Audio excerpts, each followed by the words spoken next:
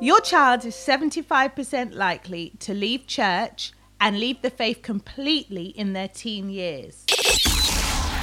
Today we want to share with you the 4 things that we've done to make sure our son loves God, served God, and kept going to church through his teen years. Hi, my name's Anita. And my name's Kelechi. And you are listening to A Quiver Full of Arrows, the podcast. Raising Christian teens in the modern world. Based on the eternal truth of God's word. Wow, 75%. That's like 3 out of 4 kids who are serving God today, going to church, are basically going to walk away from the faith. That is amazing for me. It's not amazing, it's terrible. Yeah, it's not amazing. It's like wow, but not a good wow. No, it's no, like it's a bad, bad wow. wow. Yeah. And this is research from the Barna Trust. They did this research study to show that. And I felt when I heard this, I'm looking back at our son, who is now 21, and thinking, what did we do that made sure that he didn't leave church? So looking at those things, I think there were 4 main things that we can share with the listeners today. Yeah, I mean, okay, for me, the first thing is, this is not about blaming the church.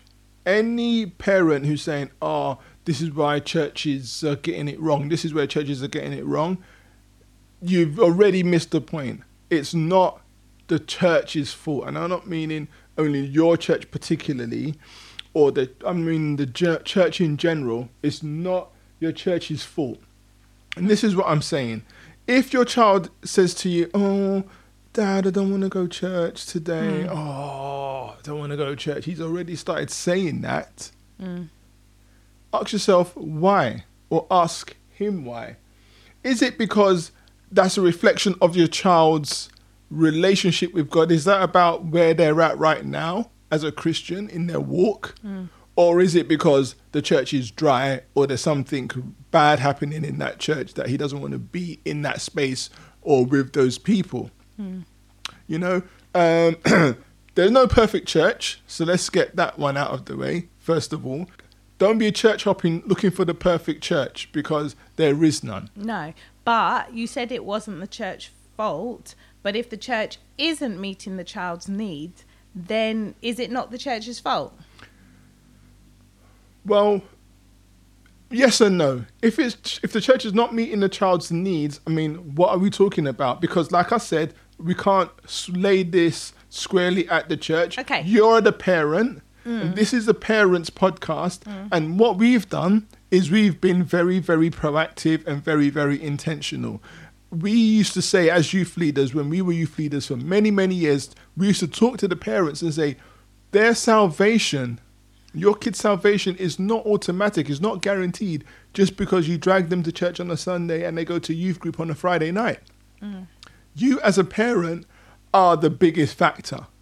How things are in your home, them seeing you walk the walk, talk the talk, them seeing you not be I think two-faced. That's coming up though, isn't it? That's one of our points later on that you're going to cover. But I remember when we were youth leaders, I remember actually there's a scripture in Deuteronomy, I can't remember exactly where it is now, which talks about parents' responsibility. And I think that sometimes as youth leaders, I got the sense that the parents seemed to think it was our fault if the children didn't want to come to church or not. Yeah. So I was searching the scriptures like there must be something. There was something in Deuteronomy which talked about the parents' responsibility to make sure their child is trained in the right way. And obviously, if the child is coming to church and their parents aren't Christians or aren't followers of God, then it is the church's responsibility, because they take on that spiritual parental role of the child. Anyway. And when the scripture's saying raise up a child in the way that he should go, is not saying that the church doesn't raise up the child, the parents raise up the child. So we came to that understanding that it's not the church's fault. So as parents, what should we be doing and what do we need to be doing? And that's that's kind of where the next few steps we'll look at. So number one, it's not the church's fault. Yeah, don't blame the church. If the church really has some serious issues, why are you there? You know, if it's really got some serious issues, why are you there? But if it's not about, but again, there's no perfect church. If you're active in the church and serving in the church and stuff like that, stay and talk to your child and look at the relationship that child is having with God. And that's point number two. We focused on making sure that our children, our son, had a relationship with God. And it is, you know, those words are bandied about, have a relationship with God, you know. What does it really mean? And we really spent time during his formative years talking to him about what that meant and looking at how he would build a relationship with God. And sometimes that looks like it's a bit mystical and mystical. I don't know. Mysterical's not a word. Mystical. But anyway, there's hysterical. There's mysterious. Yeah, it looks a bit, you know, a relationship with God. Ooh, but it's just like any other relationship. Yeah. It's how do you build a relationship when you're preparing to get married or you meet new friends and stuff like that? How do you do that? And we spoke to him about the first thing you can do is spend time with God. So, you know, without the TV, without your computer, without, you know, anybody else there. And we encouraged him to go in his room when he was quite young. Go in your room, lying on your bed and listen to God. That sounds like a punishment. I know that it was a bit weird at first, but I said, you know, God talks to him. The way that you talk to God in prayer, God will talk to you and he will tell you exactly what he wants you to do and all of that. You can listen to his voice. Yeah. And, you know, one thing that we can tell our children is it's not automatic. It's not going to just be like the first time. But if you are walking in a busy shopping mall, and your mum, up to today, if your mum calls your name, no matter how many people are around, you will know it's your mum. You will know her voice because you've spent time with her and you know her. So we talked about getting to know him, spending time with God. And that was the first in building a relationship with him. Yeah. My sheep know my voice. Yes. The sheep respond to the shepherd's voice. Yes. Are you a follower of Christ? Yeah. Do you know what it sounds like to hear from God? That's not like a really high calling that only the pastors or, you know, a man of God can hear. No, God speaks to us all. We should be constantly praying, not just to talk, but to listen, and teaching your child that. Teaching your child that. I tell you what used to always get our kids, I think it was important when we would say to him sometimes, God has shown me this about you. That's when they know they can't hide. That's when they know they can't hide. So they know that we're hearing from God. They should also. This is what I mean about being a Christian at home, at work, in church, and letting your children know that this is central to your life. But you're trying to bring point number 3 into point 1 and 2. We haven't finished point 2. Go ahead. So, and the second thing about knowing God is spending time with him. But Paul talks about knowing God in the fellowship of his suffering. And there's a scripture in Philippians 3, that I may know God. And we were blessed to go to a church where God moves and they see things, the manifestations of the power of God on a regular basis. And so I wanted to make sure that my children are not living off of my experiences, but are experiencing God for themselves as well.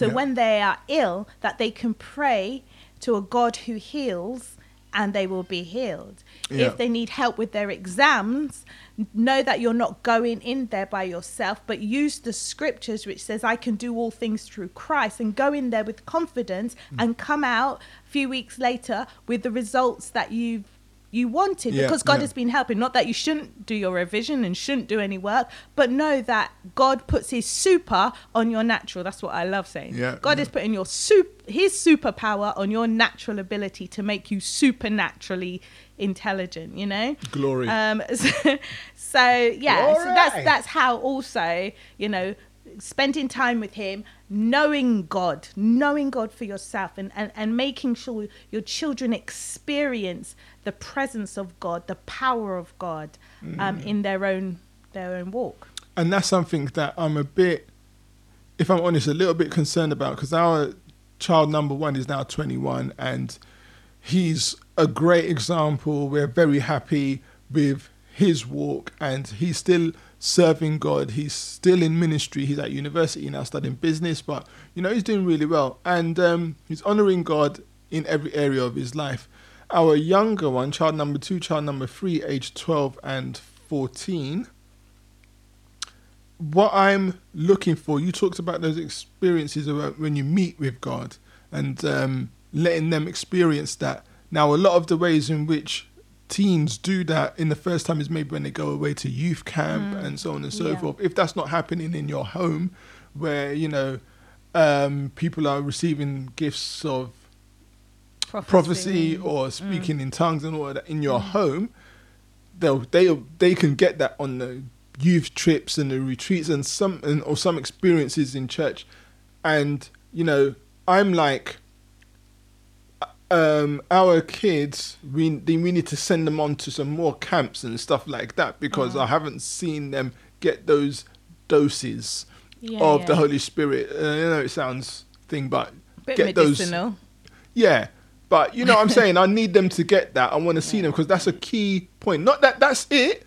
Not that just because like you said, or as I said, we as youth leaders created those experiences, or were part of those experiences for many, many teenagers who have today left the church. So it's not that alone. Yeah, no, I completely agree. So you've been trying to get to point number 3 for a long time, and now you've got to point number 3. So you're doing this. You're a parent. You serve God. You go to church every Sunday, and you take your children along. Whether you drag them along or you bring them along, they're there. Okay? So you've done your part, right? You've sent them off on youth camp. They go to the youth groups and stuff like that. They come back saying, oh, I had this amazing experience. I met God, da-da-da-da-da. All of that. Yet, the likelihood is they're going to leave. So if you're doing everything right, if you're doing all of these things, is that not enough? And I think I've touched on it before, which is basically I think one of the problems is this. Sometimes we as parents put the Christianity thing in a box, and it becomes fake, because we do church on Sunday, and when we're at home, we're not living the same way. We're not following the teachings of Christ. We're maybe they're seeing us be a bit like two-faced, or a bit, you know, not real, because kids, they want to know what is real, what is authentic, what is honest. If they see us being hard-hearted at home, or being unforgiving, or being anything which is not the fruits of the Spirit, which is not Christ-like, what is the point of church anyway? What is that? It's just a religion. It's just a religion. It's just behavior modification. Lifestyle, is it? Yeah, it's not a lifestyle. It's not like core to who I am. I am not a disciple of Christ. If I'm trying, none of us are perfect, but at the same time, I can't be fake. My kid needs to know that I am all about Jesus in every area of my life.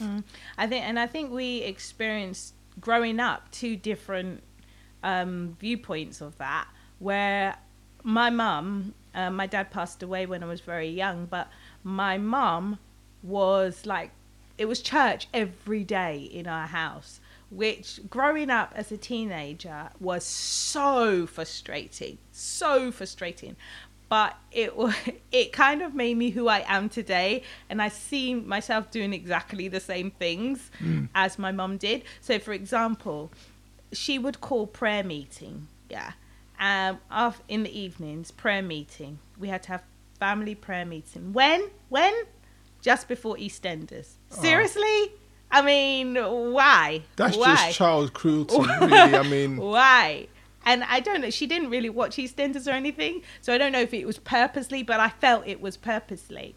She would do that, and she so would... then the next day when you're at school and they're like, oh, did you see what happened to see. Dirty Den and Angie and Sharon and Ian. Ian Beale? Can you believe he's still alive? Anyway, I couldn't contribute to those conversations. No, because you were in prayer meeting. Yeah. But praise the Lord. And also just the way she opened up her house. She showed God's love. Growing up, I can't tell you how many people stayed in our little box room. There was person after person. Somebody needed accommodation. So they would come, they would stay for a few weeks, and they would go. I mean, that was just my mum. And even today, there are always people in our house. And she used to have this we called it B-Jam, but it's Iceland now. I think they took over from B-Jam freezer. One of those big freezers. You're really showing your age. What is even B-Jam? Can you just... So that she would have food in there whenever somebody came. So they would ring the bell. She would always be able to share. And I learned that about sharing, about showing the love of Christ. When, single mothers didn't have somewhere to go for Christmas, it was just them and their child. They would spend Christmas at our house. And so I learned what it was to be a Christian, not just on a Sunday, going to church, praying, speaking in tongues, reading the Bible, but also through, like you said, the fruits of the Spirit, kindness, love, and so forth. Yeah, exactly. Now, whereas you've got great experiences of growing up, and my mum was amazing.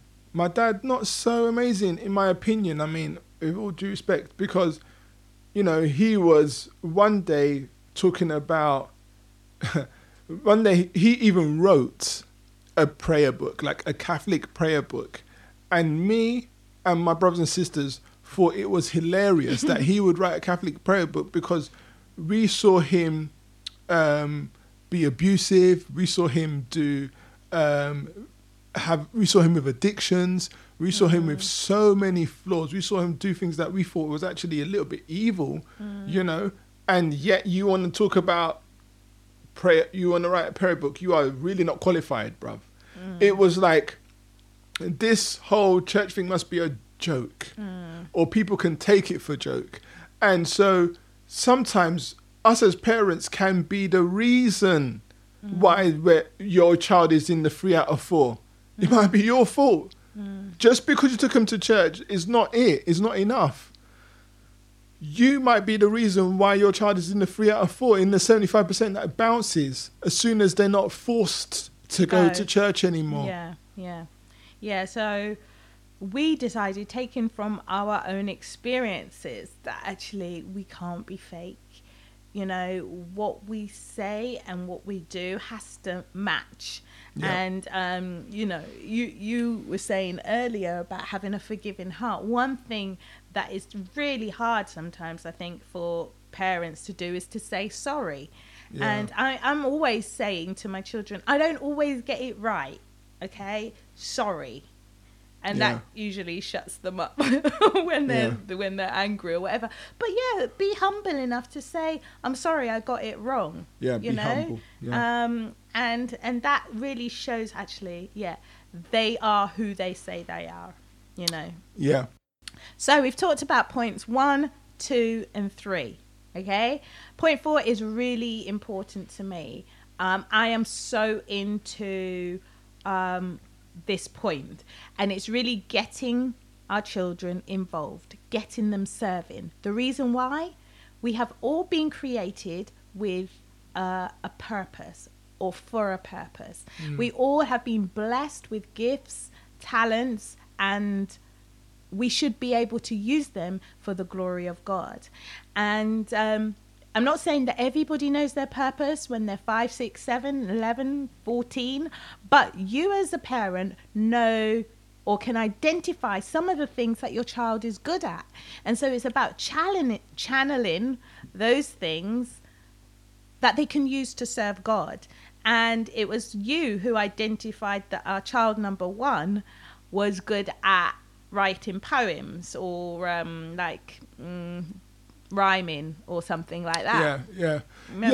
I would say, can you empty the bins? He'll say, what? For my sins? I'll say, oh, can you shut the door? What? And sweep the floor? And he would always try to respond with a rhyme because he was just going through that phase. He thought that was cool. I said, okay, all right then. Here, I'll put this to good use. Here is a song. Here is a beat. There was a famous remix competition at that moment with a very famous, a leading Christian rapper at that time called Dwayne Triumph, and he put out one of his songs, and anybody could make their own version and then upload it and share it. So I sat him down and his cousin, and the 3 of us all did a verse each. It was terrible. It wasn't that cool. It's still on YouTube. It's still there. I'm not taking it down because that's where we started. But that's when we realised that, actually, he's all right, he's got some skills. Yeah. And then also we had been paying for him to have music lessons, drum lessons. And so we're like, okay, well, church has got a drummer, but you could be a second drummer. Go and watch there. And eventually they gave him a chance to bang the drums, and he started off like that as well, I think with our other 2, they have different gifts and abilities, and our youngest is 12, so he's still developing those. But the things that we have identified, we're like, go and do it. And I think it's easier to encourage your child to do something in church or in serving God when you yourself are doing something as well. It can't be a you go and do something and you're sitting and not doing anything. I mean, I remember when child number 2 was just born, or child number 1 was just born, and we were still youth leaders. We would be running those sessions with baby in our hand, passing them between the 2 of you. You're talking now? Okay, I'll carry the baby, and so on. And we took child number 2 on a youth camp. She was like 3 months old or something like that, 4 months old. So they've grown up seeing us serving God in different ways. I'm a DJ, you do praise and worship, we've been youth leaders, we've done so many different things. We are passionate about serving God and doing whatever we could do for the benefit of the kingdom. Our kids have grown up seeing that. Yeah, and I think that I know parents, I can hear parents all over saying, but when do you find the time? How my child is at school, my child has tuition, my child's doing music and sport and stuff. How on earth are they going to be doing this as well? And I hear you, I really do, because our kids do all of those things as well. But I think that what we've decided is that actually we need to tell them how important it is. The scripture tells us that only the things that we do for God are going to last. So they can, and we expect them to get all A's. We expect them to do their utmost best in their education and in whatever they do. But it's so important that our children learn to serve the Lord with their gifts and their talents. Amen. That's just what it is.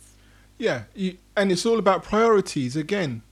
Because yes, where do you find the time? I mean, we sound so middle class, like tuition. Our child has tuition, but basically we get a book and we help them. No, but at the end of the day, yes, we do drive them up and down for dance class, for football training. What our child number 3 is a top athlete or is aspiring to be. So there's all the stuff around that, but also we don't miss church.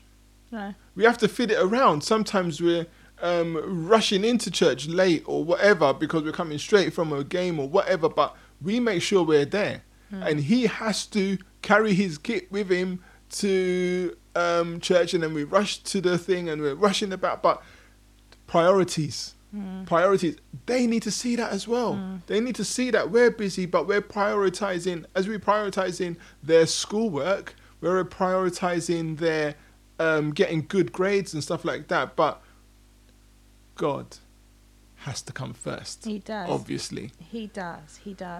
And when you put him first, you know, God will add everything else to you.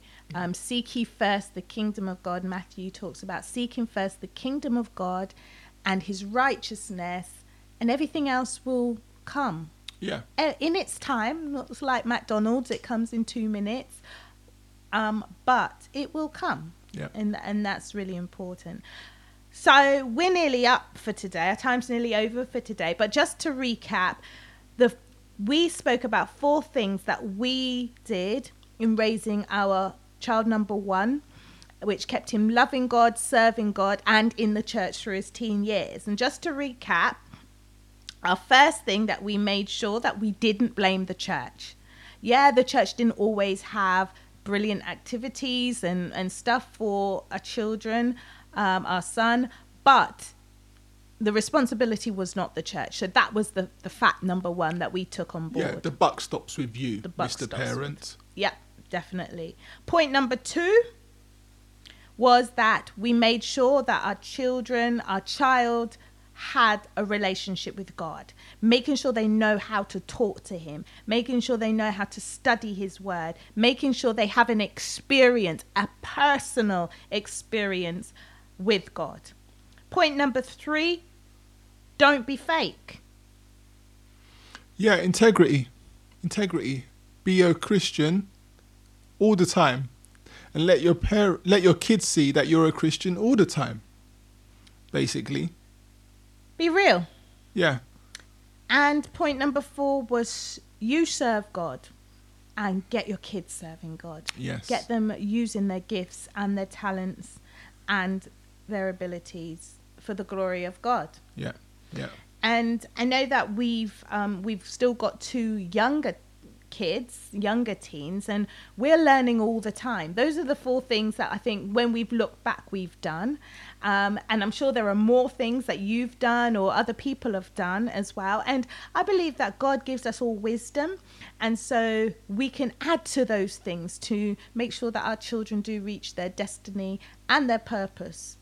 We want to know what you think. What are your tactics? What are your strategies? Okay, as you can see, our strategies are all long-term. We're thinking eternal. These are not quick fixes. These are things we did on a day-to-day basis and the things that we did all the time and we will continue to do with our children. It's about a lifestyle and we're thinking long-term. We're thinking eternal. What ideas do you have? What are you going to do? What have we missed? What tactics can you share with us and with the other listeners about helping your child to be still a Christian, still loving God, still in the faith, still attending church when they're 21, when they're 25, when they're 30? Please let us know. Email us at support@aquiverfullofarrows.org. That's support@aquiverfullofarrows.org. Also, you can check out our Facebook page, Anita and Kelechi, and our Instagram, Anita and Kelechi.